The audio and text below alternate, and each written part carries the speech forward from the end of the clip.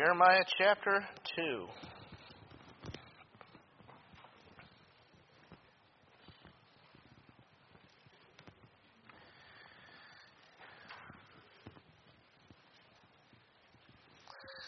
And it, of course, is good to have the Comptons with us as well.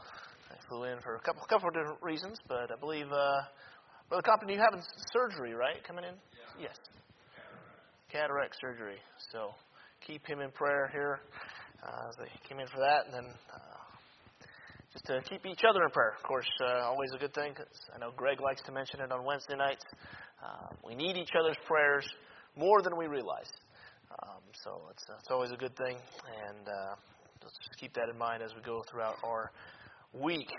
All right, Jeremiah chapter 2, starting in verse number 9. We'll read the passage, pray, and then we will get into the message here this evening.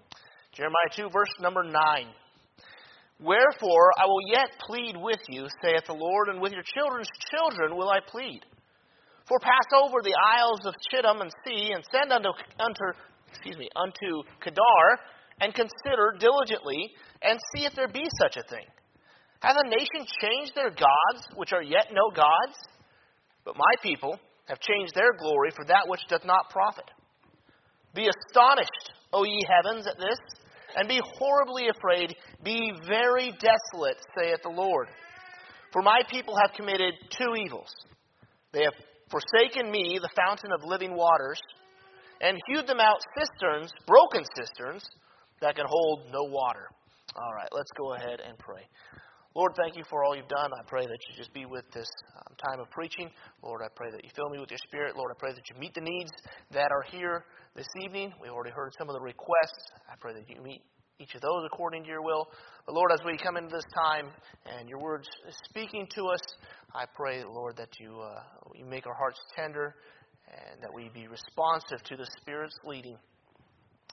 And Lord, especially if there's one in here who has never accepted you as their Savior, Lord, I pray that they see how great their need is, that they are under condemnation and are in danger of passing off into eternity to spend eternity in a lake of fire.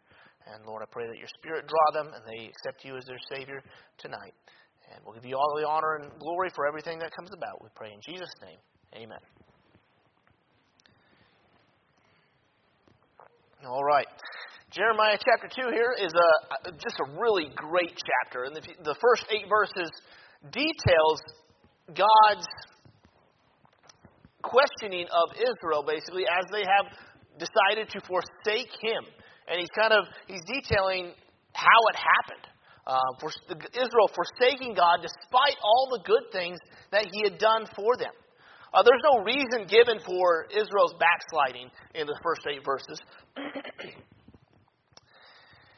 And then we also find in verse 8, the ones who should have been the ones calling for the nation to stay close to God, the ones who should have been remembering the Lord. You see, it gives us 3 different groups of people: the priests, pastors, and prophets. They were some of the ones who transgressed the most against God. These were the ones who should have been pleading with the people, no, stay to God. Don't forsake the God of our fathers. Look at all He's done. But no, they were forsaking God, and they were leading the forsaking away from God. In the text that we read, it makes it clear why there was no reason given for Israel leaving God. That's because there's no real reason to ever leave God. Leaving God is illogical. And that's what we're going to look at here tonight. The absurdity of forsaking God Almighty is so great that how the Israelites did it was so great that God calls on the heavens themselves to be astonished, to be afraid, and to be desolate. He's like, look at this. He's looking at the pinnacle of His creation, God or mankind, and He's calling on the heavens and saying, look at this. Can you imagine this? Be astonished. Look at how absurd this is. They're leaving me. It's all, of course, through the rebellion, to the forsaking. We've all seen examples where rebellion led to illogical behavior, whether it be a child to a parent, a coworker to a boss. We've all seen some pretty illogical behavior, and like, you're just being ridiculous. This is absurd. Or sometimes it even occurs from a church member to their pastor. And here in our text, we find that the creature, mankind, Israel, God's chosen people, is committing such a blatant act of defiance toward their Creator that the heavens will metaphorically gasp in astonishment. Like, I can't believe I'm seeing this. Implied in this verse is this astonishment is combined with the knowledge that judgment will soon follow. And the charges laid against Israel in our text can be brought, I think, against many believers today. I know at different points in my life this could have been laid at my door as well. A forsaking of God and a reliance on other things or a reliance on other gods. But still, you see the goodness of God, you see the mercy of God, as in the first verse that we read, wherefore I will yet plead with you. Though we turn our back on God, He is still pleading with us to repent, to turn back. Over and over again, He pleads with His people. And His pleading in our text is done by giving 3 illustrations of the absurdity of forsaking Him. Why in the world would you do this? And He gives 3 reasons why it is so illogical to leave God, to forsake following God. So the first one we're going to look at here is the faithfulness of pagan nations to their gods. Verses 10 and the first part of verse 11. Let's read those again. For pass over the isles of Chittim and see, and send unto Kedar, and consider diligently, and see if there be such a thing. Hath a nation changed their gods, which are yet no gods? God tells Israel to look around them, to the isles of Chittim, which would be Cyprus, and some of the other islands of the Mediterranean as well, but primarily Cyprus. And then Kedar would be Arabia. So he's saying, you got northwest and southeast. Look all around you and see if there's any of these nations that have forsaken their gods, which aren't gods at all. They're just figments of the imagination, and they carve out these gods out of wood and out of stone, and they worship them. But they stay true to them. Regardless of what happened to them, they stay true to their gods. Even offering up their own children as sacrifices to their gods. That's how loyal these pagan nations were to their false gods. And God again tells Israel to diligently consider. Think about it. Look at them. Think about the history of what you know of these nations. Have they ever left their gods? Have they ever changed their gods for some new ones? But again, the answer does not require much consideration. No, the pagan nations surrounding them had never changed their gods for others. You don't hear of the Moabites changing out Moloch or Chemosh for an Egyptian god. They stayed true to their gods. And if those who follow false gods can display such loyalty to them, how in the world can God's people forsake the one true God? It's amazing, just absolutely amazing. How can we decide that the one who created us, who bought us with His own blood, is not worthy to be the God of our lives? Is not worthy to call the shots in our life? When you have all these other nations, with Israel's case, but in our case, we have all these other religions around the world. And we see the faithfulness they have to their false gods. We can think of the Mormons. They are very faithful to their false god, to their religion. The Jehovah's Witnesses, Muslim. Can't get too much more faithful than killing yourself for your God. And their faithfulness so often puts us to shame. They're willing to endure so much, and they're willing to put in so much effort for what they believe. And we say we have the truth, that we believe the truth, but we don't put in nearly that amount of effort. Quite often the pagans or the different religions believe their false gods more than we believe our God. It's astounding. Look at all these nations around you. Have they ever changed their gods? No, they have not. And you're going to forsake me? Really is amazing. So we have the faithfulness of pagan nations that points to the absurdity of leaving the one true God, God Almighty. But we also have the fruitlessness of forsaking God. That is found in the latter portion of verse 11. But my people have changed their glory for that which doth not profit. What brought glory to the nation of Israel? Was it not when they were following God? When they followed Moses and God parted the Red Sea, that brought a lot of glory to Israel. They were following God. When they followed Joshua and God parted the Jordan River, and the nations there in the land of Canaan were petrified. They were terrified of the Israelites coming in. That Rahab tells us that. They had a lot of glory when they were following God. Think of King David, King Solomon, the glory that Israel had under Solomon's reign. So much wealth in the kingdom that silver was treated as like just as these pebbles that we have laying around. It's like driving up to camp, and instead of driving down a road filled with dirt and gravel, it's filled with silver. That's just pavement.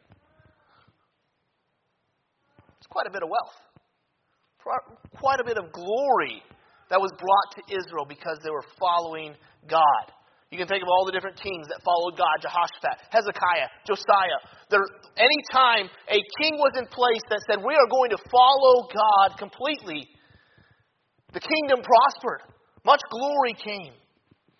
The greatest prestige Israel ever achieved was when they followed God. God was their glory.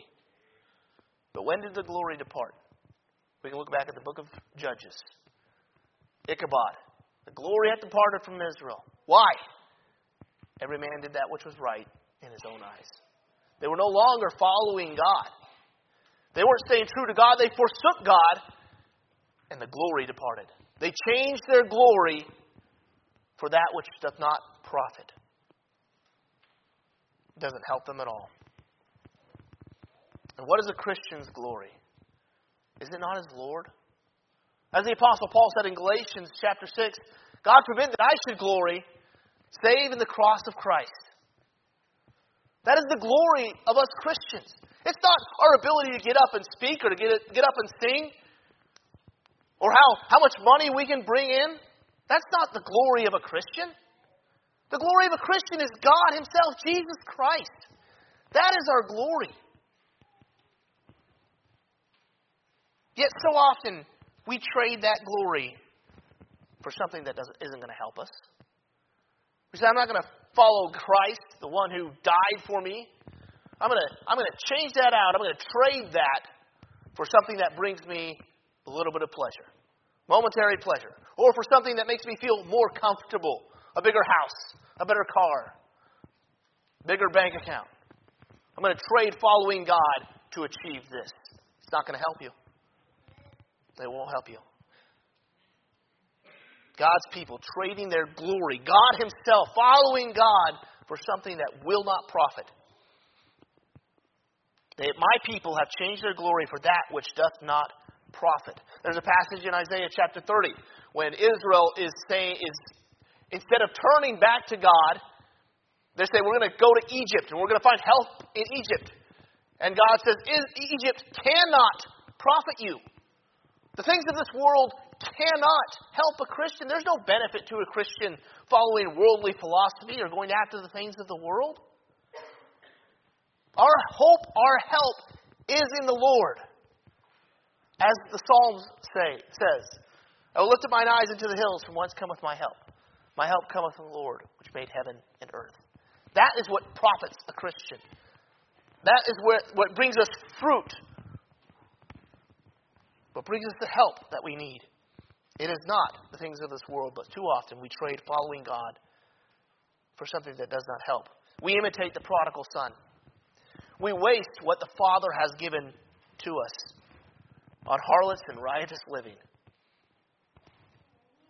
And then what are we left with? Nothing. Sitting in a pig pen. We follow this prodigal's example far too often.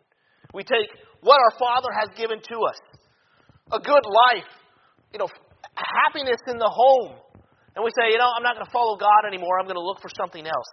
And we waste what He has given to us. And we trade that for something that will vanish very quickly. The harlots, the riotous living, that all vanished when the money ran out and the famine hit.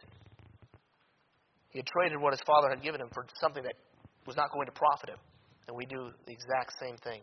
A life that is lived pleasing to God is of great value. That is where the glory of a Christian is going to be, is from God. Are we giving that up for some vain thing that will soon vanish? Are we sacrificing the permanent on the altar of the immediate? Willing to give up something of great value, willing to give up the glory of God and trade it for something of temporal value. The fruitlessness of this exchange points to the absurdity of forsaking God. Third main point here that we see is found in verse 13, the failure of their own endeavors. Verse 13, "For my people have committed two evils.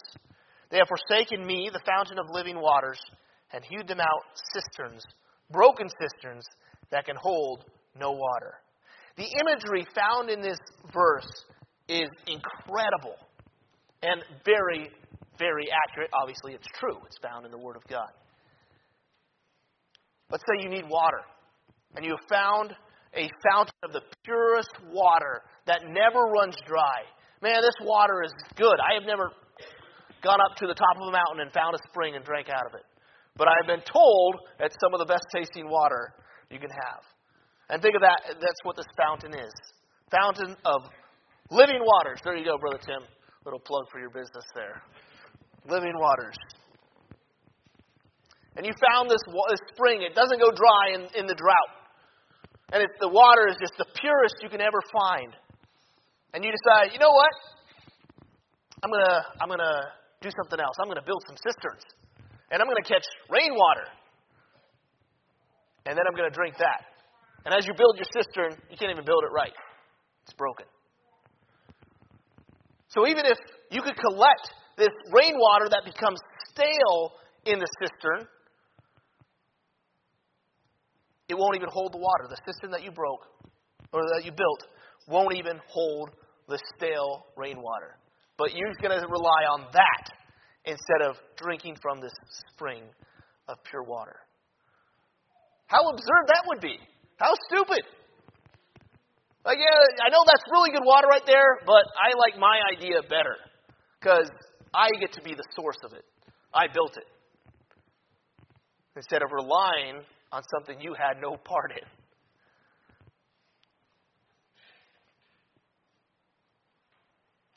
How parched the life would be for no other reason than refusing to bend down and drink from the fountain. Choosing to go your own way. Do it with your own methods. And Christian, does this verse describe your spiritual life? Have you forsaken the fountain of living waters to rely on broken cisterns? Think of the different life situations that we face. And that God has a way that we should follow for all of them. Are we going to follow God's way, the fountain of living waters, the right way? Or are we going to forsake it and we're going to say we're going to do it our way? What is better for you? Drinking from pure running water or drinking from stale water coming out of a cistern? Think of how much junk gets into water if it's just pooling around. We think of a pond. And pond water is not exactly what you would choose first to drink. And that's exactly basically what a cistern ends up being. It's just stale water that just stays there. You got bugs flying into it, plants, branches getting blown into it, or whatever else comes into that water. And it wouldn't be nearly as good as that running water from that spring, but that's what so often we choose to drink from. So we'll look at three things that we choose, that we have a choice to make between the fountain of living waters or our own broken cisterns. First one is the purpose of our life. Let's look at Philippians chapter 1. Very familiar, couple verses to us. But what is the purpose of your life? God has given to us what the purpose of our life should be. What it should look like. This is the fountain of living waters.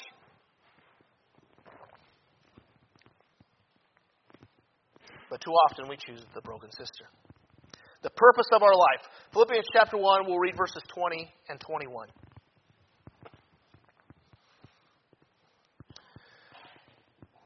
According to my earnest expectation and my hope, that in nothing I shall be ashamed, but that with all boldness, as always, so now also, Christ shall be magnified in my body, whether it be by life or by death.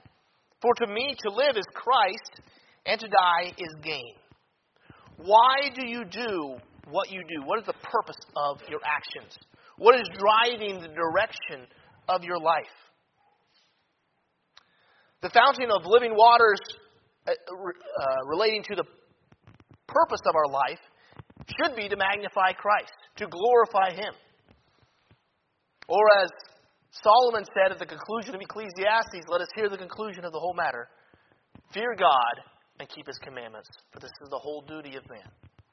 The purpose of our life should be to lift up Christ, to magnify God.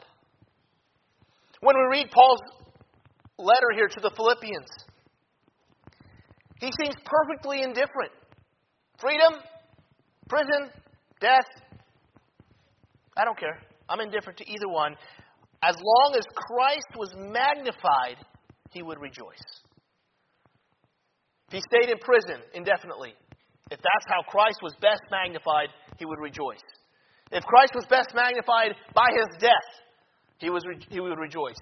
If Christ was best magnified by his freedom, he would rejoice. He was indifferent. He goes on to say that he was in a strait between the two. He's like, I don't know which one I'm to hope for, whether to die or whether to get released.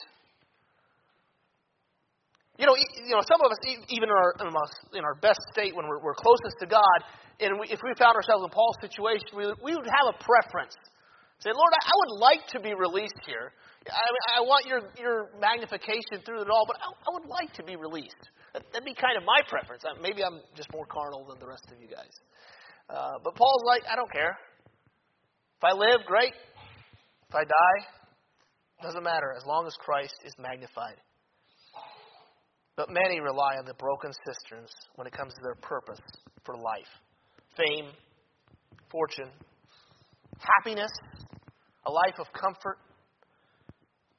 When these become the purpose, then that dictates the actions of how people live. But it's just a broken cistern. It's not going to hold anything that will give you strength. It's not going to hold that which is essential to life. Water obviously being essential to life. And those who choose these things for the purpose of their life will find that cistern soon empty. It's a broken cistern. It can't hold that. It can never give you what you need to continue living your life. These will prove to be unreliable. And those who rely on these broken cisterns rely on them to their own detriment. It only hurts them. It doesn't hurt the fountain that you built a cistern. It hurts you. Second thing that we have a choice of choosing between the two is the manner of living, how we live our lives. Let's turn to Ephesians chapter 4. Read a few verses here out of Ephesians 4. Starting in verse 17. This I say, therefore, and testify in the Lord, that ye henceforth walk not as other Gentiles walk, in the vanity of their mind. Skip down to verse 20. But ye have not so learned Christ. If so be that ye have heard him, and have been taught by him, as the truth is in Jesus, that ye put off concerning the former conversation the old man, which is corrupt, according to the deceitful lusts, and be renewed in the spirit of your mind, and that ye put on the new man, which after God is created in righteousness and true holiness. We have a choice to make when it comes to how we live our lives, our manner of living. What do the activities of our life consist of? Is our life's conversation, our manner of living, is it more agreeable to the old man or to the new man? Are our activities drawn from the fountain or from the cistern? Again, think about your daily routine, the daily habits by which we live. Would these activities be condoned by the new man, by the Holy Spirit living inside of us? Or would they be condoned by the old man? Like, yeah, this is the way we should do it.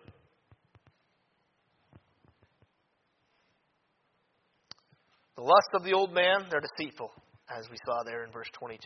Deceitful lusts. We can fall prey to them without even realizing it. We can be fulfilling the lusts of the old man and not even really realizing it. They're deceitful. It's like the fish seeing the worm and eating it, and he doesn't realize there's a hook on the inside. And he's snagged.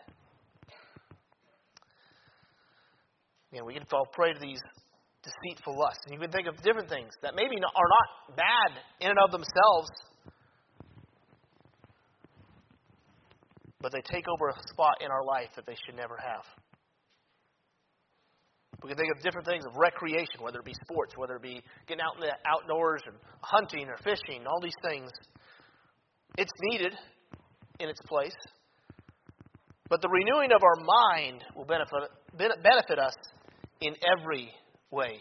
We read a verse here out of 1 Timothy chapter 4, verses 7 and 8. But refuse profane and old wise fables, and exercise thyself rather unto godliness.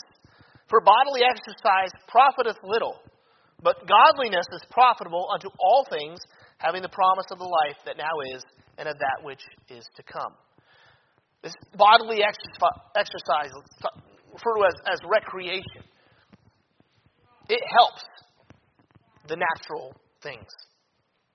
It's good to have some form of exercise in your life. But it can only affect the temporal. Godliness affects the temporal and the spiritual. It's profitable in all things.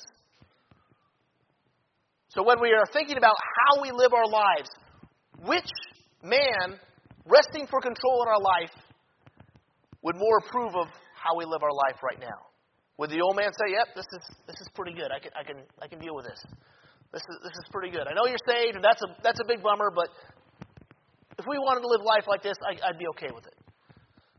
Or is it more with the new man, closer to what the new man would approve of? This is what's going to glorify Christ. This is what's going to help us keep a short account of sin. The manner of how we live our life, we have a choice to make. Are we going to choose God's way, mortifying the deeds of the flesh, denying self, and putting on the new man, which is created in righteousness and true holiness? Or are we going to live after the deceitful lusts?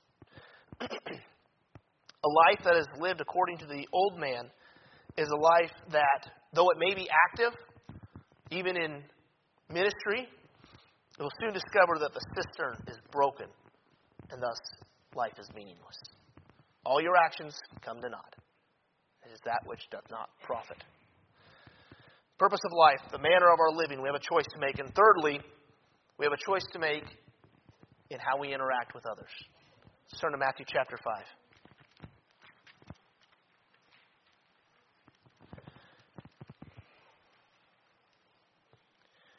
Matthew chapter 5, starting in verse 43.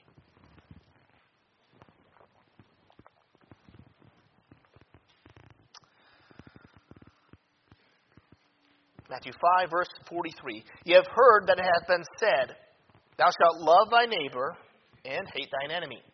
But I say unto you, love your enemies. Bless them that curse you.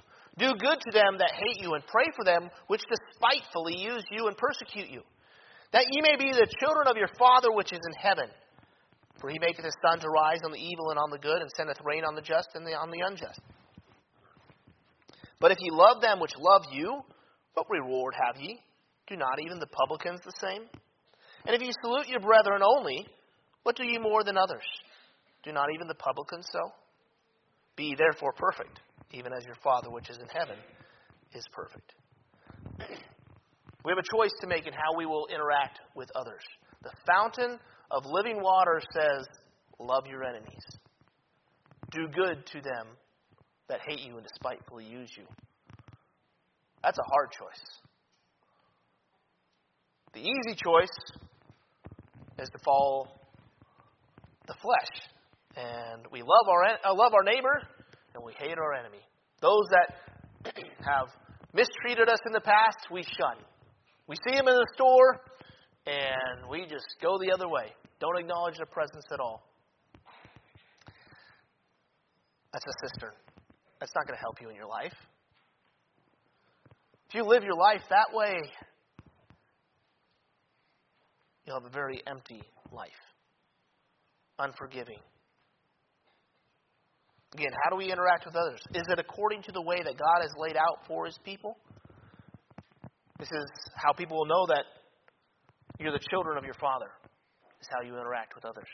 Choosing the fountain of living waters with this. Or do we interact with others more in line with our own way of thinking? The cistern of payback. Again, of shunning those who maybe aren't like you. Of being hard-hearted instead of tender-hearted. Forgiving one another. Or putting down others so that we can puff up ourselves. That leads to a parched and empty life. It's a broken cistern. It won't help you. It'll leave you empty and searching for something. There's the fountain of living waters or the broken cistern of our own desires, of our own way of living. How are you with your purpose of life, your manner of living, and your interactions with others? Are you following? Are you partaking of the fountain of living waters? Or you say, nope, I don't want that. I don't like that way. I'm going to build my own cistern. I'm going to do it my way. So on a scale of 1 to 10, how astonished would the heavens be by your relationship with your Creator? Would they be gasping like they were with the Israelites? Be astonished, O ye heavens. Are you exchanging your glory for that which doth not profit? Forsaking the fountain of living waters and living life by your own efforts and your own wisdom. How absurd we can be at times. To think that we would know better than our God. To think that our cisterns could provide better water than the fountain of living waters. When God has given us a clear action that we should take, we know that is the best action that we could perform in that setting. If God says this is the way you should do it, that's the best way to do it. But far too often, again, we say, no thanks. I'll do it my way. And I'll build myself a cistern. That's an evil. Getting back to Jeremiah chapter 2, verse 13. Israel committed two evils. They forsook God, and they built their own cisterns. How astonished would the heavens be at your life? Let's go ahead and bow our heads, close our eyes. We'll go into a time of invitation.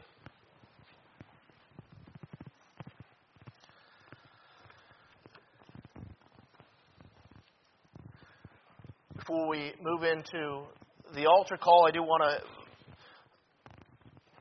give an opportunity to anyone who in here who is not sure of their eternal destination. Because we all will die at some time. Death's coming for each and every one of us.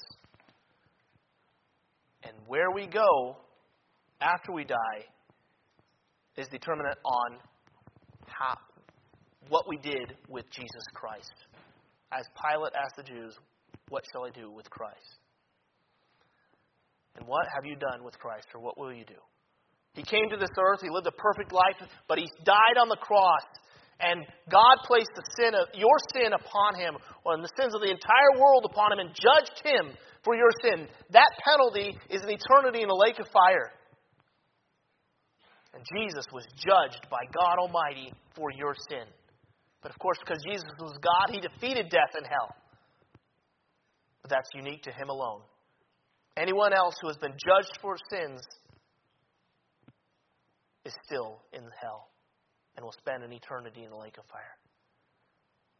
And if you have never accepted Christ as your Savior, or you're not sure if you died tonight where you would go, I want to pray for you.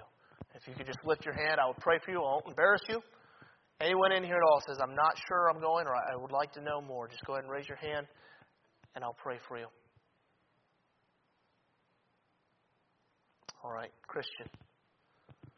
I know this verse was very convicting, or this passage was very convicting for me as I was reading it and then studying it out. How often we forsake the fountain of living waters that brings the purest water, that gives us the most strength. And we try to do things our own way, rejecting God's wisdom, rejecting His path, and we forsake God. And the heavens are astonished at this. Lord's been working on your heart through this evening, through this message. I invite you to come here when the music starts playing. But first, let's go ahead and pray. Lord, we love you so much. And I pray that you just, Lord, that your Spirit convict where conviction is needed. And Lord, I just pray that we be tender to your Spirit's drawing. We pray in your name. Amen. Let's stand on our feet. Let's turn to page 490. We'll sing Take My Life and Let It Be. Again, if God's been working on your heart, please come to the altar. 490.